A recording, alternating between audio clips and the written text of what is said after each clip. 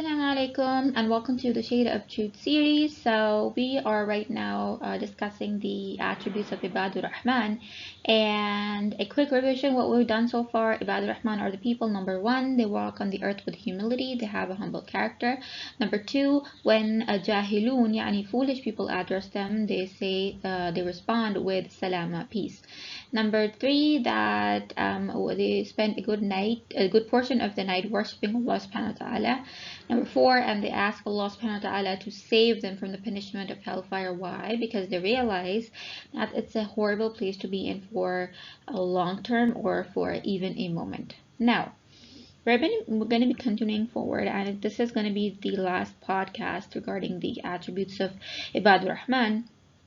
بسم الله الرحمن الرحيم. Allah subhanahu wa ta'ala says in Surah Al-Quran, وَالَّذِينَ إِذَا أَنفَقُوا لَمْ يُسْرِفُوا وَلَمْ يَقْتُرُوا وَكَانَ بَيْنَ ذَلِكَ قَوَامًا وَالَّذِينَ لَا يَدْعُونَ مَعَ اللَّهِ إِلَهًا آخَرَ وَلَا يقتلون النفس التي حرم الله إلا بالحق ولا يزنون ومن يفعل ذلك يلقى أثاما. Now, these are the people. Now we're talking about how do they manage their financial affairs, right?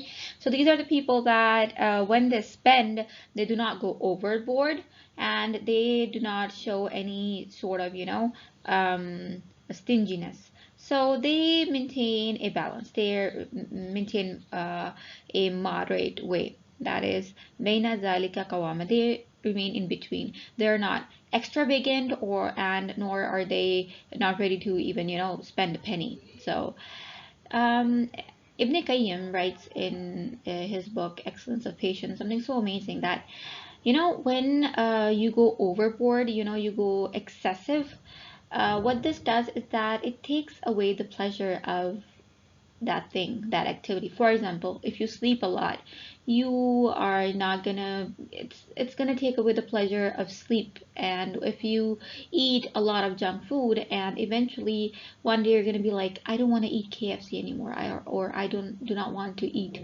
Burger King anymore, right?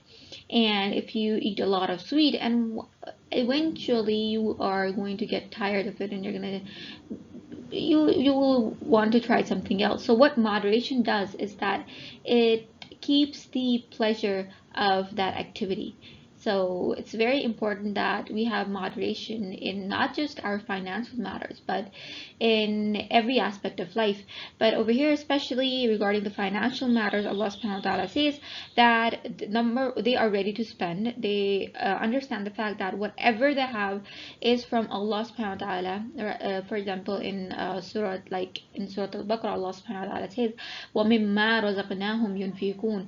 They spend from what we have given them, right? So they realize the fact that whatever I own is not mine. So first of all, I should be ready to spend, and when I spend, I should not go overboard, and I should not be stingy regarding spending. So I should maintain a moderate way. Then Allah subhanahu wa ta'ala says, وَالَّذِينَ لَا يَدْعُونَ مَعَ اللَّهِ إِلَهًا آخَرَ. And they are those who do not invoke any God beside Allah subhanahu wa ta'ala. Simply, they do not call upon anyone except Allah subhanahu wa ta'ala. Now, these are Ibadur Rahman. So Ibadur Rahman, they realize the fact that they are slaves of Ar-Rahman. They have internalized the word Ar-Rahman. And what is Ar-Rahman? Ibn Abbas says about Ar-Rahman and Ar-Rahim that these are two soft names, one being softer than the other. And Ar-Rahman, so we're going to dive a little deep into this word. Just imagine any being of whom you've seen a extreme anger of, like extreme anger. You cannot see any other person being crossing that level of anger, right? Just bring that into mind. So that is Ghadban in Arabic. The same vocals is Ar-Rahman, and it's Siratul Mubalagha. Ar-Rahman, it's superlative form, right? So just imagine that anger, that that extreme of anger, and convert it to the opposite. Convert it to its this is like one end of extreme, go to the other end of extreme, that is extreme love and care, and that is the love of Allah subhanahu wa ta'ala. Like, do the exact opposite of Ghadban, and just realize that how the extent of love and care Allah subhanahu wa ta'ala is showing me every single moment. And there is another scene where battle has ended and a mom is desperately looking for her child. If nothing, she would just be happy to, she would be content if she doesn't find her child alive, just finds the dead body of the child. But she's going here and there, and eventually she finds her child, and she hugs her child.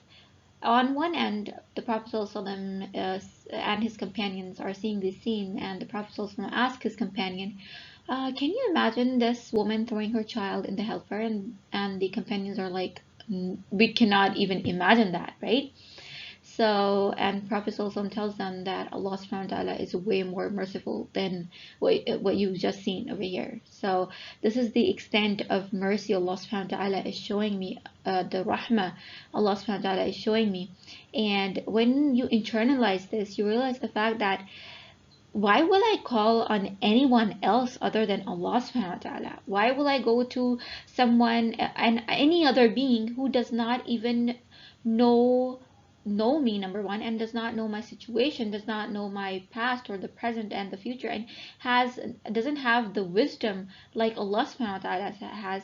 When you internalize this, that there is no one taking care of you, loving you like Allah subhanahu wa ta'ala, there is no one who has wisdom regarding your situation like Allah subhanahu wa ta'ala, and whatever I have is from Allah subhanahu wa ta'ala. No one has the authority to stop when Allah subhanahu wa ta'ala gives to his servants. So then a person never calls on anyone except Allah subhanahu wa ta'ala. So they are لا يدعون مع الله إلها آخر. They do not call on anyone except Allah subhanahu wa ta'ala, because He is the only one who understands my situation. He is the only one who can give you. No one else can provide for you like Allah subhanahu wa ta'ala.